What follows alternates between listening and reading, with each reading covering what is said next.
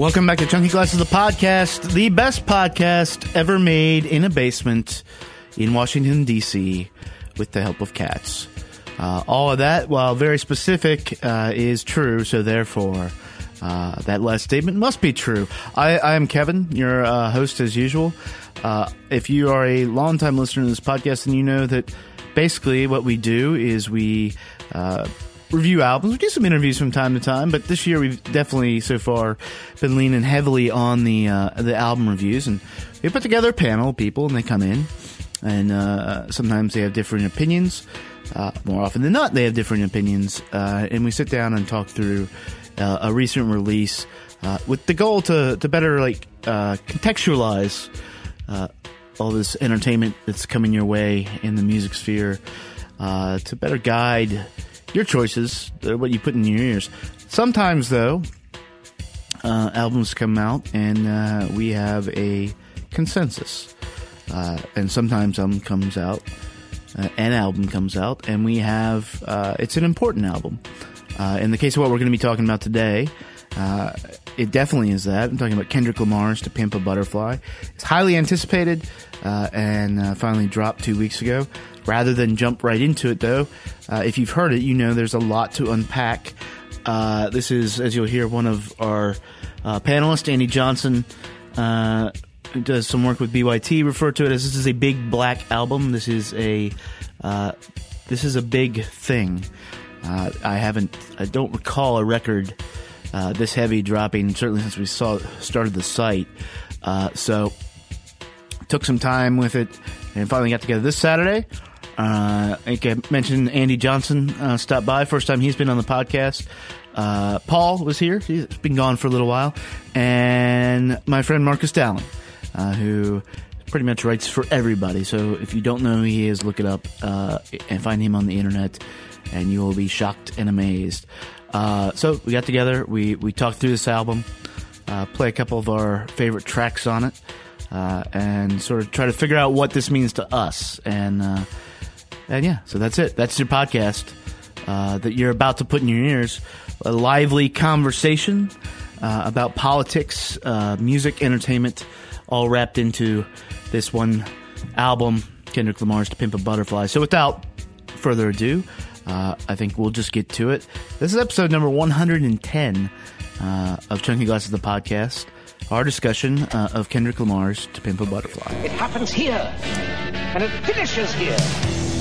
Two men enter, one man leaves. And the earlier two-word review just said, shit sandwich. I will roll the record up and let him smell it. That right there is a logical fallacy. As I look around me, so many motherfuckers wanna down me. But enemy gon' never drown me. In front of a dirty double mirror, they found me. And I love myself. I want you looking at me. Tell me what you see. I love myself. I put a bullet in the back of the head of the police. I love myself. Illuminated by the hand of God, boy, don't seem shy. I love myself. One day at a time. They wanna say it's a war outside. Bomb in the street, gun in the hood. We're kind of in his face, I feel like. So. Yeah, we definitely He's like, hey guys. If you guys are ready? Yeah. All right, Marcus, good to see you again. It's been a long few hours. I know. Marcus, you accidentally came over yesterday. Thought this was that. I did. So we sort of done this podcast already in our heads. Yeah, it's gonna be deeper though. Paul, good to have you back. You've been out for a few podcasts. Yep. We got a new dog. So this is good. Did get a new dog. New to the basement, Andy Johnson. Hello. You have done some work with BYT, right? Mm-hmm. Was it Rec Room Therapy? No, I do a lot of concert reviews. Do you? I've done one or two of them with Josh and Phil. Okay, very nice, very nice. You do any work anywhere else as far as like writing and stuff? No, I'm just kind of just hanging out with BYT, enjoying life, being friends with Gus. Yeah, he's going. Usually on these podcasts, we tend to like discuss an issue up front and something in the news. There's some stuff that's going to be on a later podcast we could get to, but for this one, I think the issue or the news is that a new Kendrick Lamar album dropped. Name of the album was To Pimp a Butterfly. It was, I don't know, would you say the most anticipated album this year? One of them? Besides Kanye, it's Besides, well, yeah, and we're gonna get to that too. Yeah, I think so. I mean, I think that this is Kendrick like really took rap in this divergent direction with the Good Kid, Mad City. So whatever he was doing next, people didn't really quite know where the angle was going to be. So it's like really anticipated. Right. And a little background in 2012. I mean, he had like one album before that, a few mixtapes. Yeah, Section 80, the big one.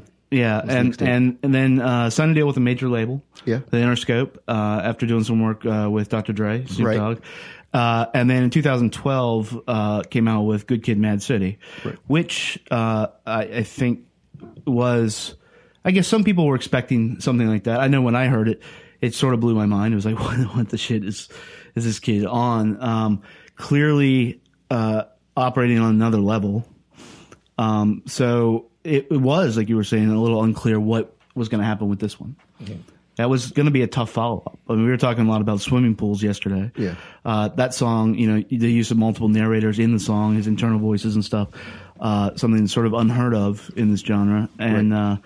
And so when this dropped a week early, I think what we got is a weird, almost jazz. I don't know if I've heard anything really like it.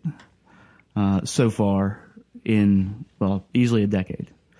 Well, when I first heard the Control verse, which is, he kind of was challenging everyone and himself to bring it to the next level. So I was expecting the next album to be very good. Mm-hmm. And he also did a track with Flying Lotus last year. Mm-hmm. And he, of course, has kind of the jazzy type style. So I was expecting something like some jazz influence, and Flying Lotus does an album on a track, and Thundercat does a few. He does lyrics and bass for a few tracks. Yeah. But oh man, I wasn't expecting anything like this. No. It was just like a whole huge, it's a big black album. Yeah, it's like funk and jazz and soul and rap and happiness and anger. It's just massive. It's epic. It's an epic album. Yeah, it's the best way to describe it. Mm-hmm. Where I don't know if this is an important point. Like, where were you the first time you heard it? I was sitting in a hotel room in New York City, and it leaked on like iTunes, but then it didn't leak. Yeah. Then it was on Spotify, so I was listening to it on Spotify in a hotel room while I was trying like the basketball. All the seating had come out, and so it was kind of like chaos. And Twitter was like, "What's going on?" And it was just wild. Yeah. Yeah, I mean, I was, like I was telling you, Marcus, I was driving down the road. I knew it leaked. I actually sent him an email immediately. You apparently had already been notified. Yeah, like, I got a call. Like, I have a random connection with somebody who's, like, connected to TDE. And he called me, and he's like, "You're not doing any social media right now." I'm like, "I'm asleep." And he's like, "Well, the album dropped." And I'm like, "Oh, was this planned, unplanned?" He's like, "No, the album's out." And, it's like, it's available. So, like, I kind of, like, searched for it and found it and downloaded it on my phone, and I was laying in bed listening to it on my phone at 2:30 in the morning, which is the best time to get hit with a blast of like black empowerment is 2:30 in the morning laying in bed, and you're just kind of like, you're already kind of tired, you're already kind of hazy, and then it's like you're kind of awoken. Sunday morning as well. Yeah, and it's like all of these like sounds are kind of like floating around, and the words are like poignant and powerful, and you're just like, I'm gonna have to listen to this again when I'm like actually awake. And I think I've heard the album now like somewhere like upward of over 20 times, and it's like it just gets deeper every time you hear it because it's like you unpack more stuff in it. So there is a lot to unpack.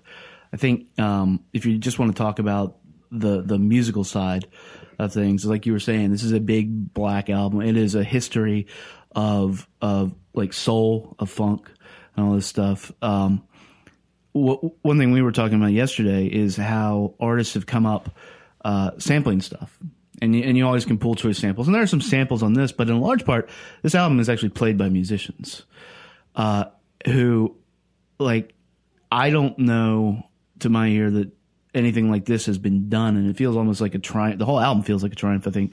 But if you look at all the ways that people can create and use samples to do all this, and all the hindrances to get in that way, but now somebody's finally figured out and laid out a blueprint for everybody to say, well, no, you can just go out and play it, which is one way. It's like super important. It's like what you were saying today. It's like nobody can look and say, well, I can't do that anymore. No, you can't. Like I was saying, I think that it's impossible if you're an artist to say, oh, I can't make a perfect record anymore, because like now it's like, okay, well, records don't sell. Like we've convinced everybody that music doesn't sell, and that, you know, the industry's depressed.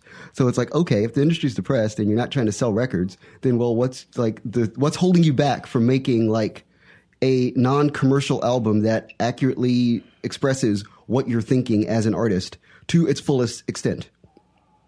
I mean, this is like the first record I think that really nails it. Like, bam, like I'm going to get all my friends who play all the best instruments, and we're all going to like sit down and think heavily about all of these issues. I'm going to hit blues, funk, jazz, soul, R&B, everything, and just like drum it into people, but not in a way that's like, oh my God, Public Enemy. But it's like, yeah, we're going to like talk to people, because you can't do Public Enemy anymore. It's 25 years past, you know, It Takes a Nation of Millions. So you can't be aggressive about it, because like, you know, white people can understand the black experience better. And I feel like everybody can understand the black experience better, because black culture is pop culture now on so many levels. There's a reason why this album sold, I think, 300,000 or something. Yeah. And the Run the Jewels album, which has some of the similar topics, only sold like 50,000 albums. Well, the Run the Jewels album was actually available for free. Yeah, they put it out for free. It was available for free. That is true. But you're right. The Run the Jewels record is like, yeah, wake up. Well, so that was one of your favorite albums of last year, Paul. Yeah, it was, and you know, I even putting it on the top list, I put it too low. Like if I was redoing that list, it would be top 5 at this point. Like I absolutely love that album, but yes, that is more in your face. Like there's I think with the Kendrick album, as you were saying, Marcus, there are a bunch of different layers, and you can take each track individually and hear the messages, and then you can take them in sets of 2 or 3, and you can take the whole album and get different things out of it every time. Run the Jewels, you hear that the first time, and you know exactly what they're saying, and then you want to listen to it another 100 times, but still. Well, and what we were saying on that year-end podcast was that it didn't make mine because that felt too aggressive, and I just wasn't like really. I wasn't prepared for an album that would make you feel that way. Yeah. And so I heard it and I'm like, oh, Jesus. And I didn't feel like threatened per se, but it was just like, damn, that's really fucking aggressive. But like you, if I went back now, that'd be like number 2. Yeah. Like that's just so far up there. And it's such a different kind of achievement. Yeah. You know, with this, like you said, you can take it as a whole. It's interesting because what was the first single? I? Yeah. You know, that came out and people were sort of like, some people liked it, some people don't, which is sort of ridiculous because that song is fantastic. But the album, like these things service this like grand statement that he's trying to make, which it is a very important statement that we'll get into. At the same time, I think servicing the culture from where it came, the rap culture from where it came. So you have these stuff that you could drop that in the club. Yeah. And you wouldn't know if you had never heard the album, the context where that falls and why it's important. And it's something, and correct, if you guys disagree with this, it's something that seems unique to this album, or as opposed, like artists will make just a single. They're like, we know this is going to hit in the club. As opposed to this locks into all this stuff and still does it. Does that make sense? Yeah. It's like, I mean, it's funny because none of these singles are like intentionally okay. So like you make music now that's like, I'm going to intentionally make a hit single. Like I always compare it to like the Tyga and Chris Brown album. Yeah. Cause the Tyga and Chris Brown record is like, they went into the studio and they're like, we're going to make 4 radio tracks. We're going to make 2 tracks that are meant for DJs who are playing in top 40 friendly clubs. And it was very like democratized in that way. Like we're going to do this, this, this, and this. With the Kendrick record, it's like, we're just going to make really fucking great music. We're going to go in, we're going to make like all this music, and we're going to like organically produce things that make you feel, and if you care to dance, you can dance. Right. If you don't want to dance, you don't have to. But like something like it's funny, like I comes out as the first single because of the music that they made. That just happened to be the one single that's the most like pop friendly. Sure. Yeah. So it's like, but it's not like they intentionally went in like, this is our radio single. No. Well, they did release a single version of it, and then and on the album version, it's like a live one, and then midway through it, there's like a fight in the crowd, and it can be every Skunks album can mean one or two things. So it can be.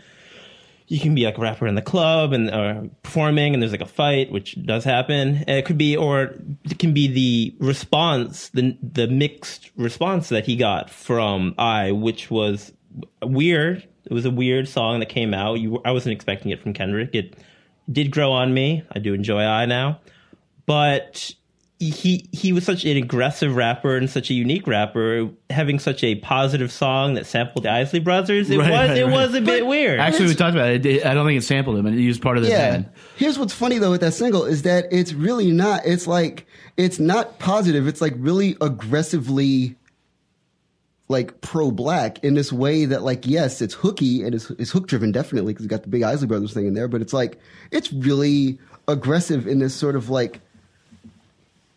of passive way that like I think that's what rubbed a lot of people the wrong way about it is that they hadn't heard it in context with the rest of the album. So it's like, okay, he's just being happy. But when you hear it in context with the rest of the album, Agreed, yeah. At the place where it's at in the album, it's like it's this euphoric message of like, I love myself after I've explored everything about black culture and I've like dredged myself and I've like left myself open to public opinion. And now I'm like, I can close it all up and say, I love myself. I love everything about me as a black person. You touched on something that I think is very important about Kendrick. Kendrick Lamar is the only rapper I know who has the best sequencing in the album. Like this and Good Kid, Mad City, and to a lesser extent, Section 80. Right. It's wonderful. It's a narrative-driven album. Yeah. And you don't really see that anymore. It's typically just track after track, and there can be some type of narrative, but nothing like this, like a story of redemption. Kind of a lot of Messiah type martyrdom that you see in the album. Yeah, and I mean throughout the album, there's sort of a path of like these poems he reads that keeps growing and stuff that actually culminates in and then the track after that, Mortal Man, which there's a lot to unpack on that one. But it's interesting. I think as a writer right now, he's probably peerless. And I don't mean just in hip hop. I mean in like hip hop, rock, whatever you want to put it in. I mean, there's very few times where you will put on, like we said, you can pull these singles out, but where you'll put on an album and you sort of have to sit down and listen to it. I can't jump in at any point in this album and be like, okay, I'm good with that. Listen to it, and I can't listen to it just in the background. I know, Paul, because you were listening to it like at work a lot. Oh, were you? No. No, I listen to it on headphones mostly. Okay. I'm not particularly comfortable like turning my speakers up at the office. It also is not exactly conducive to writing to. You have to actually pay attention to it. It's just like you were saying right there. Something I kind of wanted to come back to when you guys were talking about that goes into the contextualization. I agree 100% about it taking on a different meaning in the context of the album, but I thought it also took on an interesting set of meanings when the second single that was released was The Blacker the Berry, because a lot of the criticism I think of goes out and wins a Grammy. It sounds a little bit lighter, divorced from context. You're kind of going, is this what Kendrick's whole new album is going to sound like? And then to have the second single be The Blacker the Berry, then you're just like, okay, I have no idea where he's going, but it's not where people thought he might be off of that first one. It's funny. Now that you mentioned the Grammy thing, because I was thinking about that this morning. It struck me. I was like, just getting prepared again to do this. And I was like, wait, okay, so this is the great magic of Kendrick's entire like rollout of this album. It's like I is released just in time to be nominated for the Grammys. And it's such a jazzy, happy thing that when you put it in front of Grammy voters, I'm a Grammy member, and everybody else who's a Grammy member is like not me. I don't know if anybody else here is a member of Grammy or seen people. Okay, so like Grammy's a club. When you think about it at the end of the day, it's like you can sign up to join the club. It's $100 a year. And it's like becoming a member of like, kind of like whatever fraternal club you're a part of. And you go in and you talk to these people. And these are like people that like music that's from like 1940 to like 1980. And it stays in that box. It's a lovely box where like R&B sounds like this. Rap sounds like that, and like and he put out this record and it's got the Isley Brothers thing in there. So it's got all this stuff that catches these Grammy people like by the ear. And they're just like, oh, Kendrick, we like him. We know he's important. So we want to vote for him because we know he's good. And we want the people to believe that, okay, we're like relevant, we're aware. And then it's like, oh, but it's a song that's got the Isley Brothers too, so we can feel like we're actually, he's doing something for us. And it wins. And of course it's going to win. Yeah. His team knew that this song was going to win. And then, of course, to like slam the door in Grammy's face in like the rudest way humanly possible. The second single is The Blacker the Berry, which is like this, like, truly like it's the most Public Enemy, like, pro-black, aggressive song on the album. And it's like, it's really smartly done how they rolled that out. Like, this thing is going to win. And then this next thing we're going to do is just like, well, we got our Grammy now, so thank you. Like, appreciate it. But let's go ahead. No thanks. Let's go ahead and take a listen to Blacker the Berry now.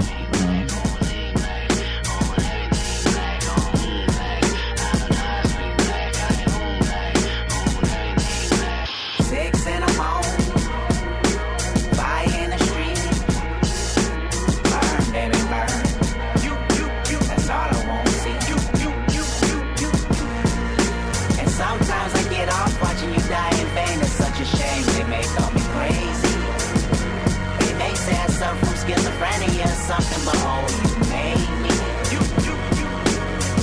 You black don't crack, my nigga.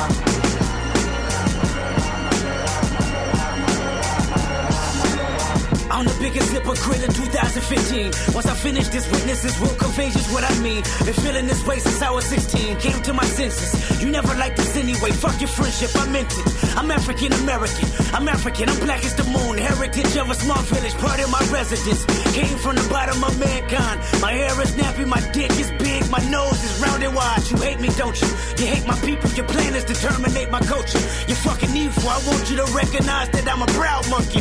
You vandalize my perception, but can't take down from it. And this is more than confession. I mean, I might press the button just so you know my discretion. I'm caught in my feelings. I know that you feel it. You sabotage my community, making a killing. You made me a killer. Emancipation of a real nigga.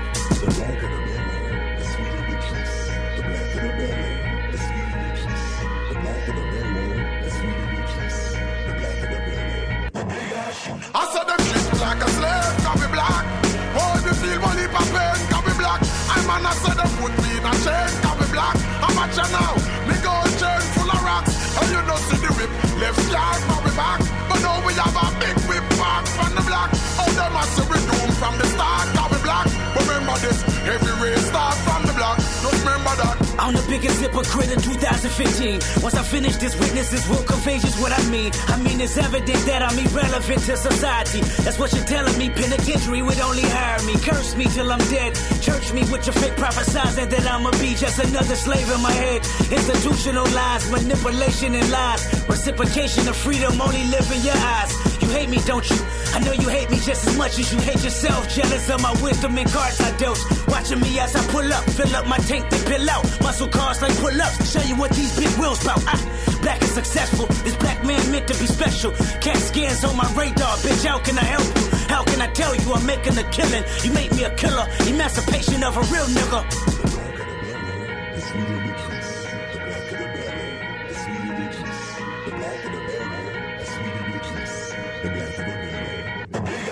I said them treat like a slave, can be black. Oh, if you feel one heap of pain, can be black. I'm an I said them put me in a chain, can be black. I'm at you now, me gold chain full of rocks. And you don't see the whip, left yard for me back. But now we have a big whip back from the black. Oh, them I see we doom from the start, can be black. Remember this, every race start from the block. Just remember that. I'm the biggest hypocrite in 2015. When I finish this, if you listen, then sure you will agree. This plot is bigger than me. It's generational hatred. It's cynicism. It's grimy, little justification. I'm African American. I'm African. I'm black as the heart of a fucking Aryan. I'm black as the name of Tyrone and Darius. Excuse my French, but fuck you, no fuck y'all. That's as blunt as it gets. I know you hate me, don't you? You hate my people, I can tell cause it's threats when I see you. I can tell cause your ways deceitful. No, I can tell because you in love with the desert eagle. Thinking maliciously, he get a chain then you gon' bleed him. It's funny how Zulu and Dosa might go to war. Two tribal armies that wanna build and destroy. Remind me of these Compton Creek gangs that live next door. Beef beefing with Pyrus, only death settled the score. So no matter how much I say I like to preach with the Panthers, or tell Georgia State Marcus Garvey got all the answers, or try to celebrate February like it's my B-Day, or eat watermelon chicken and Kool-Aid on weekdays, or jump high enough to get Michael Jordan endorsements, or watch BET cause urban support is important. So why did I weep when Trayvon Martin was in the street? When gangbanging make me kill a nigga blacker than me? Hypocrite. So that's like what you're saying, like the most aggressive song on the album. Yeah. Although I want to play another song which I think is hilariously more aggressive in a few seconds. But for me, that last line of Hypocrite unlocks the whole album as a whole. I mean, what we were talking about earlier is how this is first and foremost an album about the black experience in America. And I can see that. And what I was saying to you was that, yeah, but then you get to that song and all of a sudden it opens it up and it's like, hey, everybody, like, come in. Well, it's funny. It's on two levels. It's like, okay, number one, like, I'll say this and hopefully everybody that listens to this will, like, get it. Like, black people are super hypocritical. We are. We just have to be. Because, like, you know, like, being black in this country, like, we have to, like, accept everything as something that we have to accept. Because we're, like, at the bottom in theory. So it's like there's nothing that we can't take.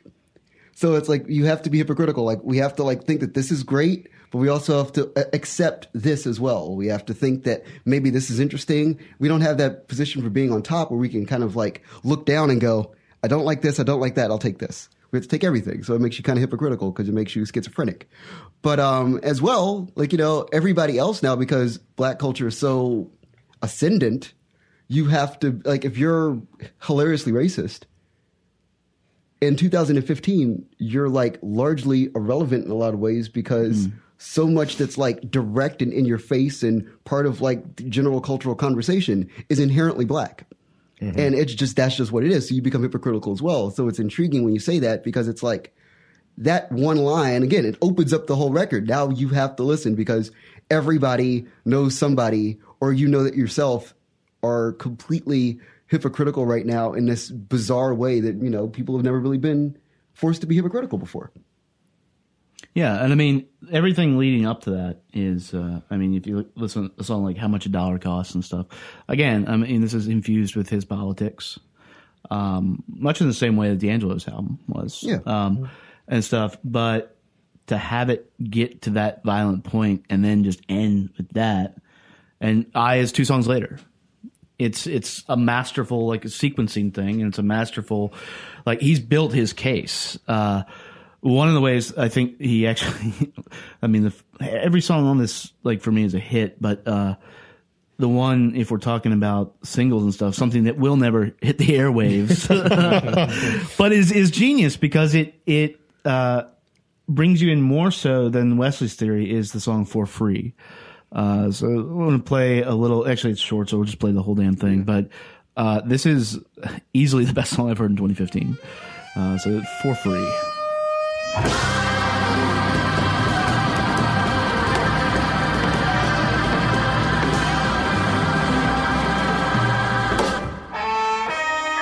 you, motherfucker. You a hoe ass nigga. I don't know why you trying to go big, nigga. You ain't shit. Walking around like you God's gift to earth. Nigga, you ain't shit. You ain't even buy me no outfit for the 4th. I need that Brazilian wavy 28-inch. You playing. I shouldn't be fucking with you anyway. I need a baller ass, boss ass nigga. You's a off-brand ass nigga. Everybody know it. Your homies know it. Everybody fucking know.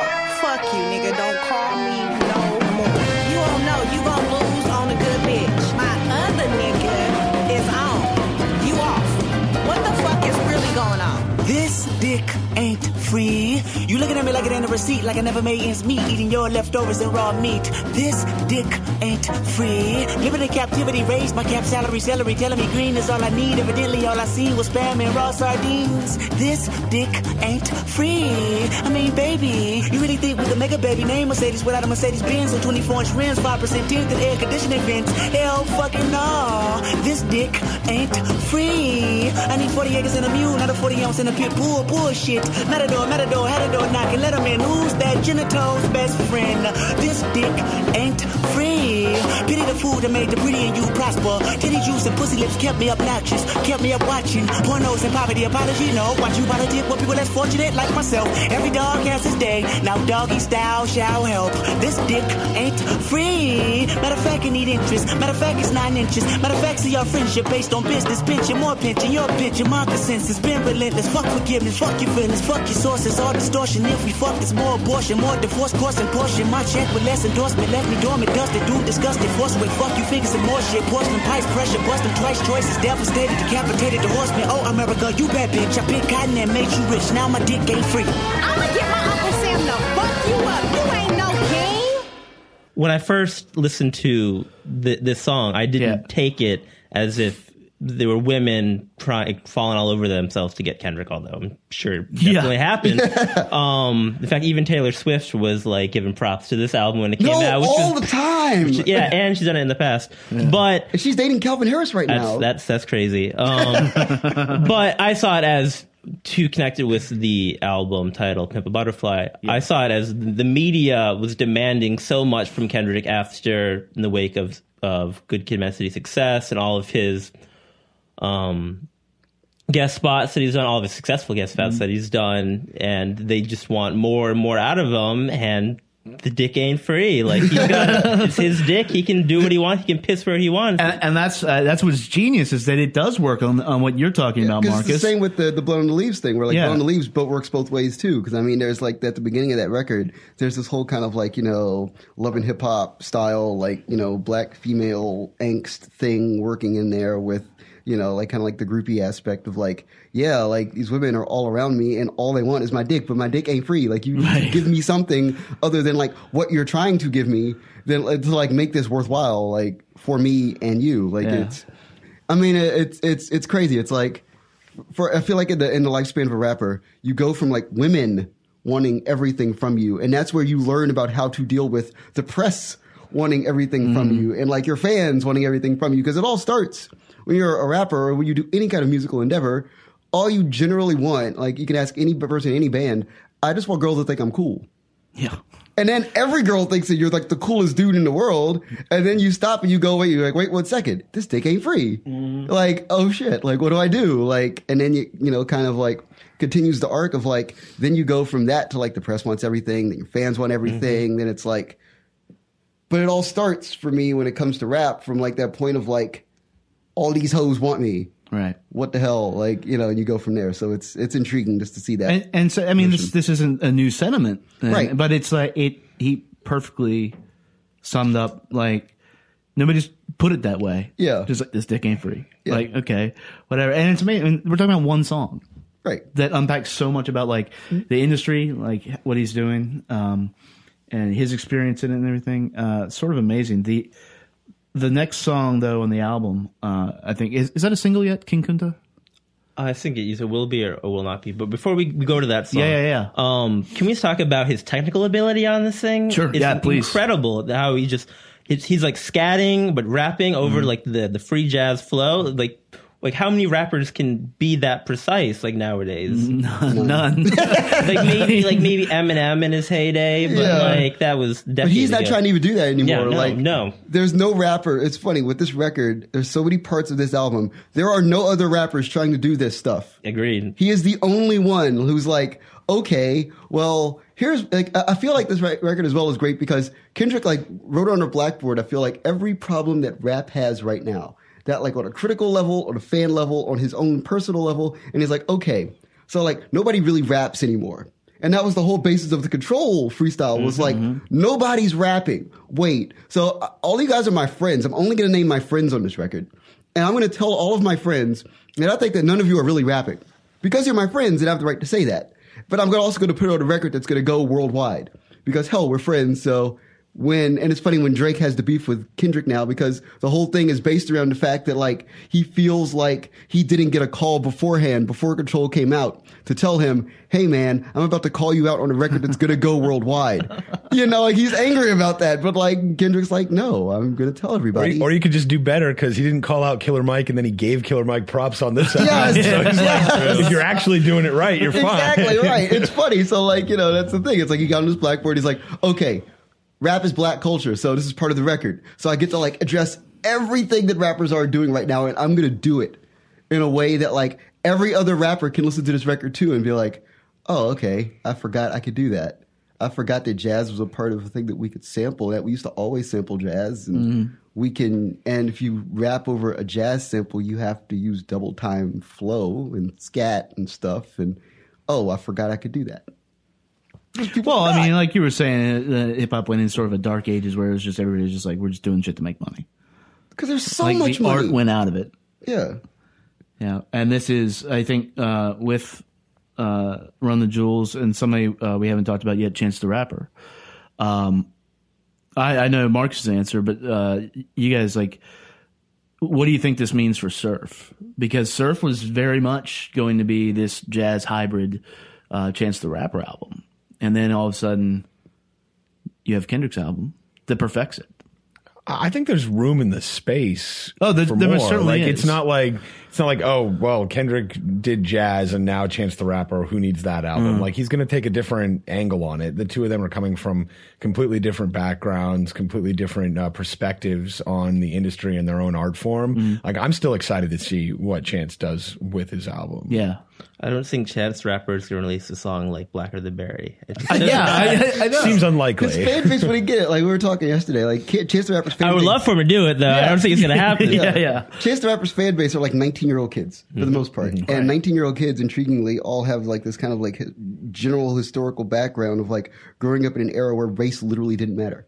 Like to them, in their minds, like everything that ever like occurred in a different generation that was racially based, race just evaporated from the conversation. I'm sure they don't know the entire what King Kuta means in context. Right. No idea. Like, I mean, if you ask the 19-year-old about like, so have you ever seen Roots? Like, what? And it's like, and then you have to say to them, like, Paul, and then you're like, oh yeah, Dude, and then Jordan you're like, LaForge in there. and you say like LeVar Burton, right? LeVar Burton's in Roots. They're either like Commander LaForge from Star Trek or the guy who did Reading Rainbow and has the Kickstarter. Yeah, right. Like, no, not Kunta Kinte. You know, that doesn't pop to mind. Yeah, let's hear a little bit of that. I think that, and I've heard, I was talking with Quinn about this. This is, to my mind, one of the ultimate like shit talking tracks of all time, and it's just like, well, okay then. But let's hear a little bit of King Kunta.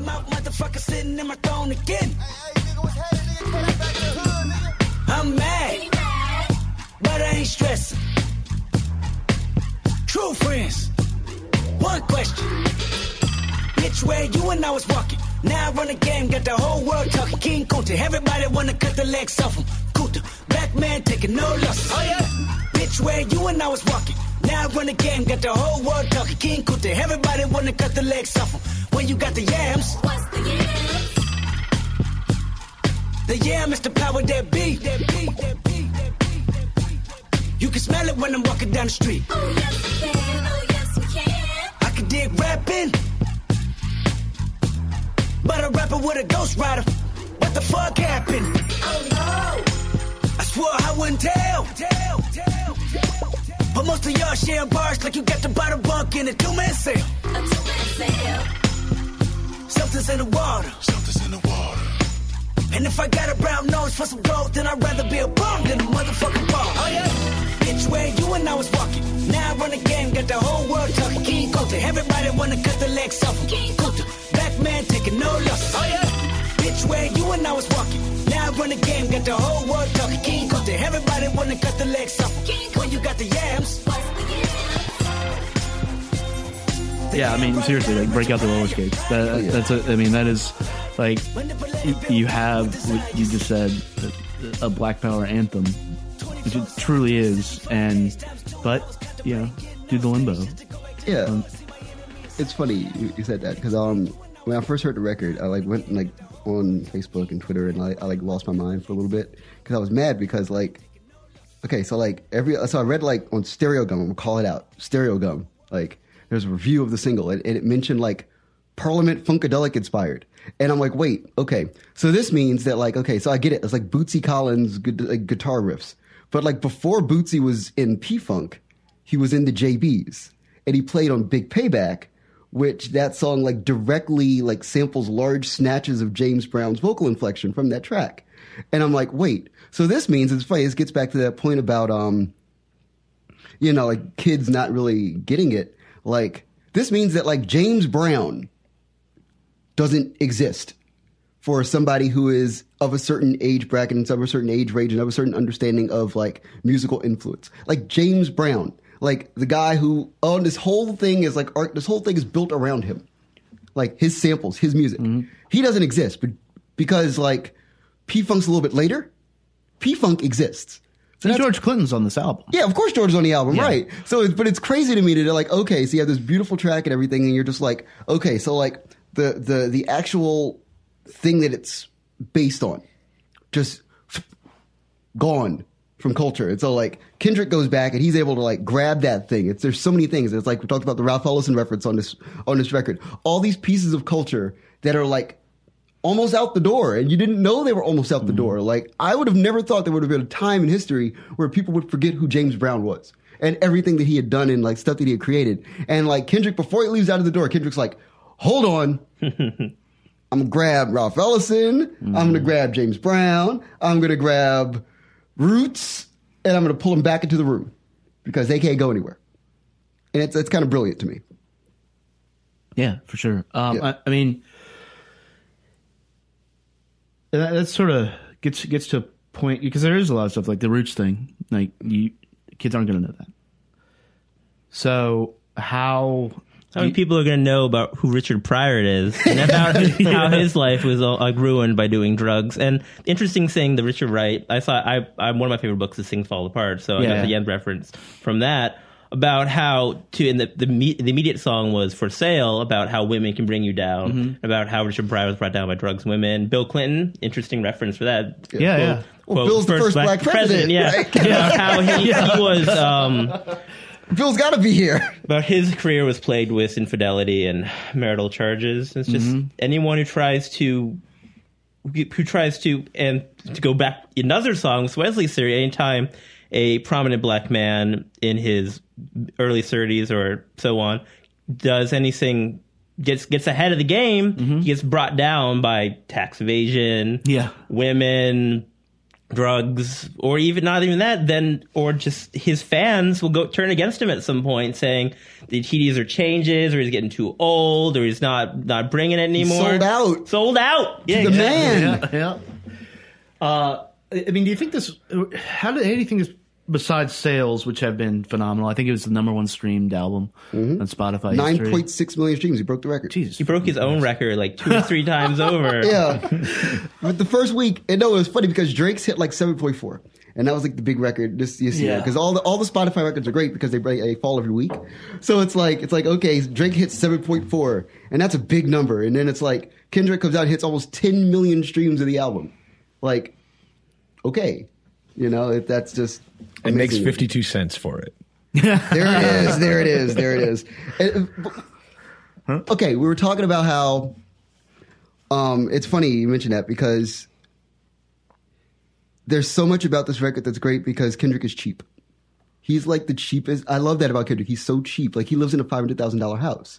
He doesn't spend money. He's very conscious of the fact that like he has to save all this money because there's not a lot of money that you're making off of music these days. So like, well, it also gives him the freedom to do things like this, and even hopefully weirder stuff in the future. Yeah, because it's when you buy into the whole lifestyle and you have to start maintaining the lifestyle, the entourage, the house, the cars, things like that, that you start going, man, I actually don't have a choice of whether or not to do what the record company is telling me to do. Right. I have to tour. I have to make the club banger. I have to do the things that are going to put enough money into my bank account to keep maintaining the lifestyle. But if you're living not simply, but if you're living well within your means, Right.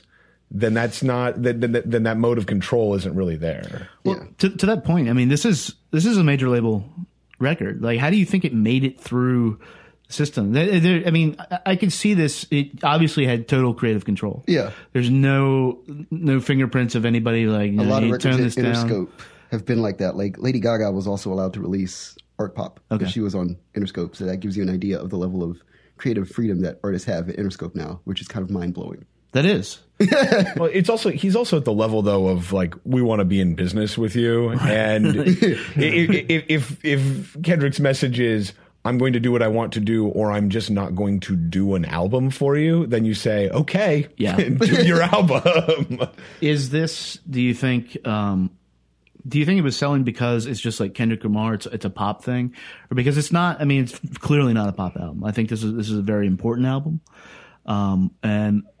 but the sales have been through the roof just because maybe the genre that's in.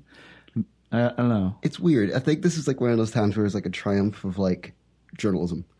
Andy, you can probably speak to this too. I don't know if you can speak to this as well. But there's certain times when you as a journalist, you join together with every other journalist you know, and there's a record that you really, really like, right. and it happens to be by an artist that is very, very relevant, and you can just when you tell all the people, listen to this, buy this, make this a thing you do, then it's like, and it just the numbers just soar because it's like there's this giant critical push behind it. And in the internet era where you could say anything or do anything, when everybody says the exact same thing, then it's like, okay, I haven't found a hole in this record. There isn't like one reviewer out there that's like, hold on a second out here now. This is not a good record. Right. I think that all of you are full of shit. And like, no, everybody's just kind of like, yeah, this is great.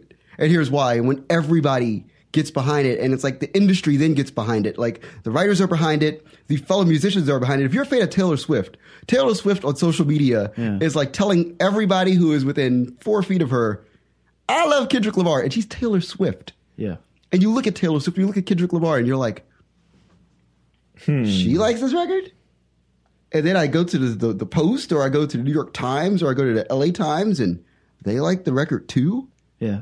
Yeah, I think what that keys into is, everybody talks about how fractured culture is in the social media age. Everybody's into their micro-targeted genres and things like that. So when something does transcend the genre, there's, I think, a greater FOMO out there than there ever has been before. And when you see everything from all of your little niches saying like, do this, then people will buy, people will listen, just to not feel like they're missing out on the rare event that transcends all of the fractions that we've got in our media culture. I noticed something Monday morning. I was in New York earlier when it leaked, but it was the only time I've seen on Spotify all of my friends listening to the same album at the same time. And that's what I'm trying to, because as Good Kid, Mad City was, I think it really is the advent of Spotify, because if the album gets a lot of buzz, and Kendrick is a brand name, Good Kid, Mad City was a huge hit. Right. He's had all the guest features.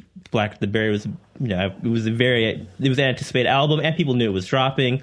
He had the very slow, mysterious rollout of, he just released like the black cover. There was rumors going to be called Untitled for a while. Yeah. And then when the album just drops mysteriously, and then everyone's like going nuts, and all the hot takes about how great it is. Like, if it's sitting there right there for free in Spotify, I got to see what is this about. Then you hear it, you're like, oh man, this is awesome. Right. It's just the ease of transmission is what makes it successful.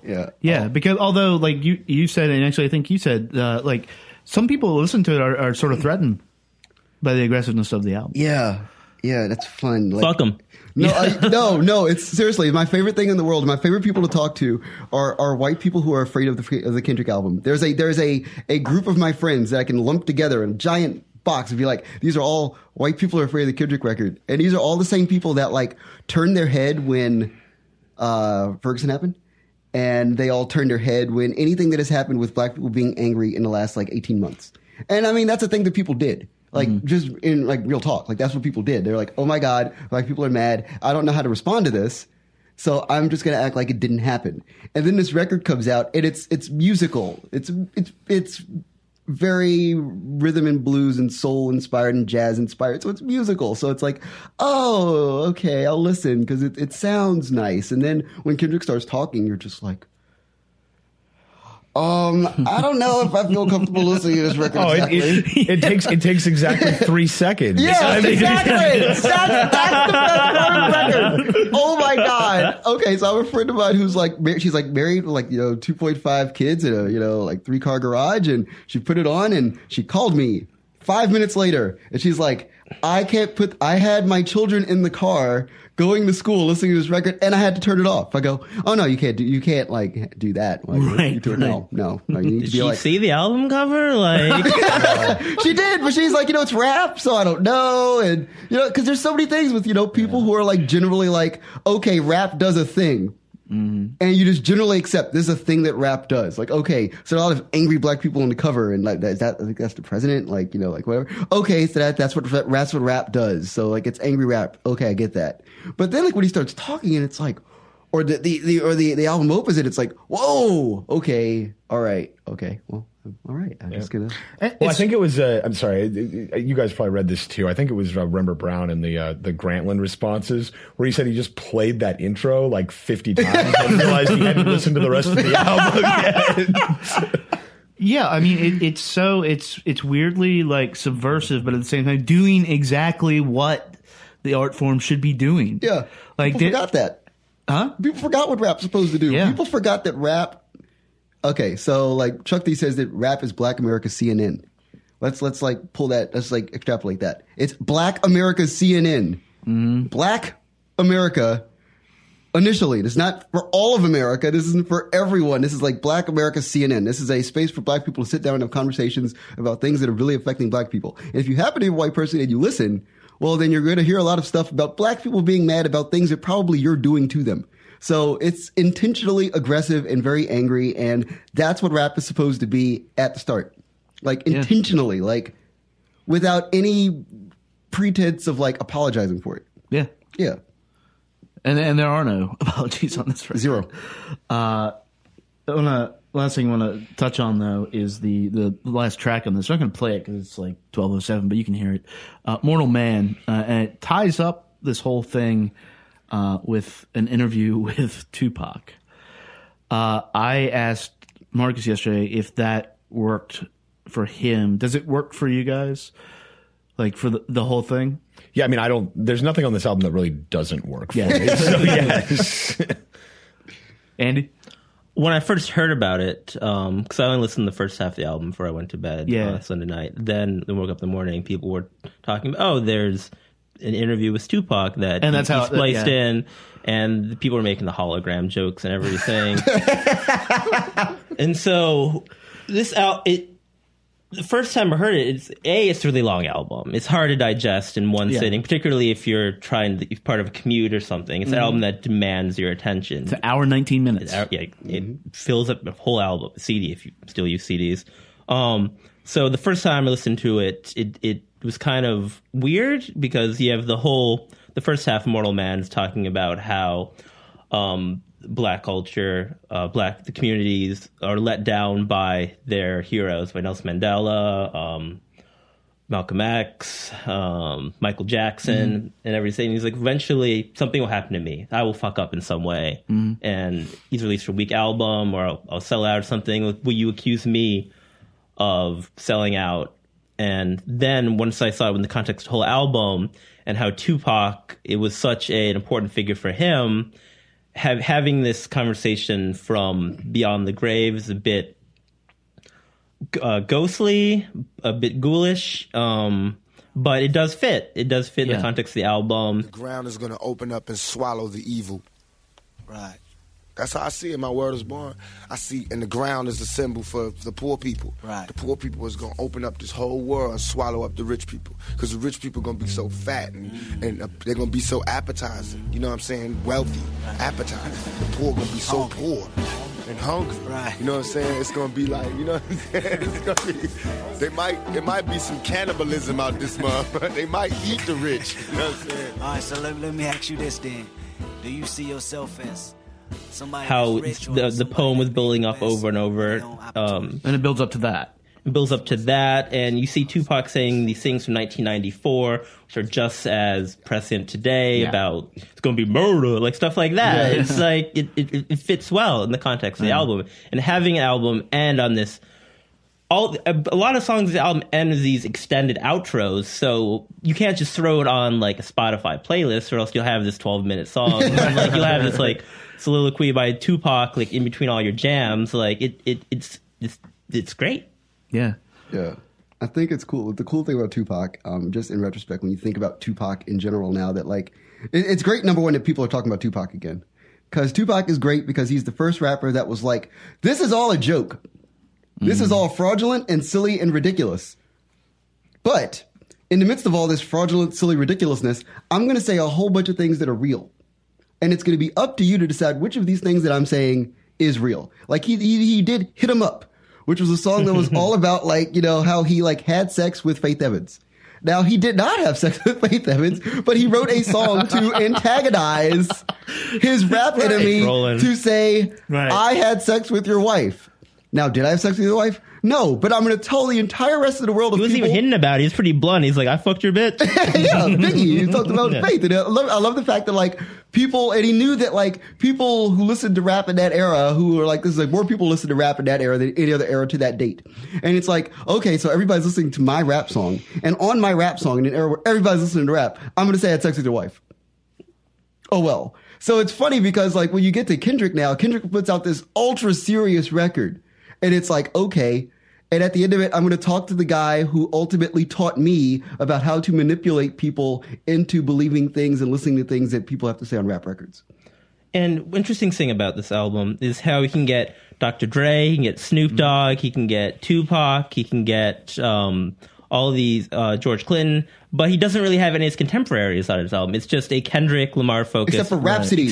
He has one. He has one. And it's a woman. Yeah. It's a woman. And interesting that it's a woman. He could easily get another Drake feature or any of his buddies in Schoolboy Q. Yeah. But no, he doesn't. He's just, this is my album. This is my vision. I don't want to be. It almost seems like he purposely does not want to have a banger, a club banger, or a simple song to put out like that. And I guess maybe King Kunta would be the next single. And even then, it's a very aggressive, swaggering symbol. Right. But as long as you don't listen to it, like if you just hear and reacting to the bass and stuff, it's fine. And then, that's the genius of the entire fucking album, because then you start listening to it and it's like, oh, whoa, wait a minute. I mean, the idea that he doesn't have any of these guests on it, I think you sort of nailed it. This is very specifically his statement. Yeah.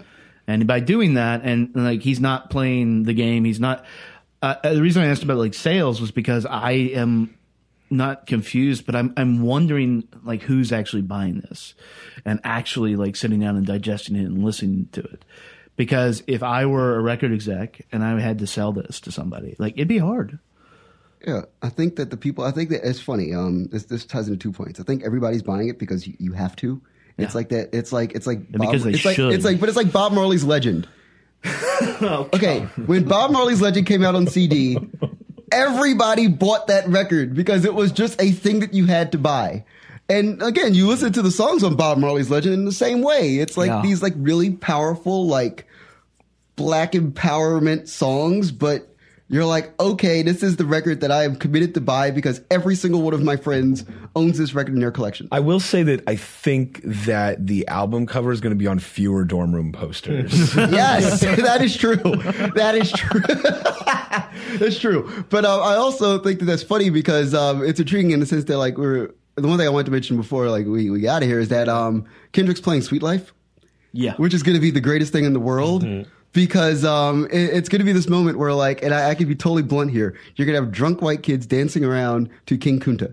And it's it's going to be the best mind-blowing moment of 2015 for me. Is like, he's going to stand on stage and he's going to look out in his crowd and he's going to have the biggest smile on his face talking all the shit in King Kunta, like, and all these drunk white kids are dancing and throwing salads in the air, and it's like, yes! And he's going to have this look and he's going to talk the shit and everybody's going to be like, yes, Kendrick, oh, okay. Right. It sounds cool. All right. But I do actually, and talking about the live thing, it's like you said you wanted to see this with a full band. I don't. I mean, there's two shows that really the only two shows I care to see this year is this and D'Angelo's. And this needs a huge band. D'Angelo needs just a Saturday Night Live band, 5 people, equally as powerful. But so it remains to be seen, like, if he's going to do that. I don't know, like, him and a guy on the turntables would. No. I hope he gets Thundercat to go with him. Yeah. Well, he has the funny part is he has all these good studio musicians. So I think that, like, because they're studio musicians, they have a little bit of time on their hands. So they'd be able to, like, jump on a plane and come out and hang out and, you know, do the set. Because it's like all those guys. There's an article in Billboard about all of the studio musicians, and they're literally just like 25-year-old dudes who hang out in LA and play studio sets all the time. So, you know, this is a lot more fun than like sitting in a studio and playing on a Justin Timberlake record. You know, like. Yeah. So, or, you know, go all-star. You know, go grab Herbie Hancock. Like, he's trying to be more modern and relevant again. God, like, go grab the jazz all-stars. Oh, wow. That's a whole other take. I never thought of that, but all those guys are sitting around too. Yeah. Like, Sonny Rollins is still around, hanging out in upstate New York. I bet he'd come out for this. And actually, I think that would play into the theme of the album. Like, this, like, sort of compendium of Black history. And then you have, I mean, it's just... if they did it at Grammy, if they did like a performance of something like this at the Grammys and they got like this like all-star cavalcade of black musicians on stage doing this with Kendrick, that would be like... Yeah. It'd be amazing. Yeah. On a lot of levels. On that note, I think usually we rate albums here, but I don't even know. Like, this is just something, I think it's necessary listening. I've sent it to my niece, who's like 14. I mean, you need to listen to this. You need to digest it. And yeah, so just put it in your fucking ears now. Marcus, thanks for coming back 2 days in a row. Always. Andy, good to meet you. Thank you for stopping by. Paul, no beers. So we'll talk to you in about a week. Thanks. And I love myself. I want you looking at me. Tell me what you see. I put a bullet in the back of the head of the police. I love myself. Illuminated by the hand of God, boy, don't seem shy. I love myself. One day at a time. They wanna say it's a war outside. Bomb in the street, gun in the hood, mob of police. Whack on the corner with a line full of fiend and a bottle full of lean and a mother wanna scheme. These days of frustration keep go to the front. Yeah, I duck these cold faces, post up feet, fight for basis. Dreams are reality's beast.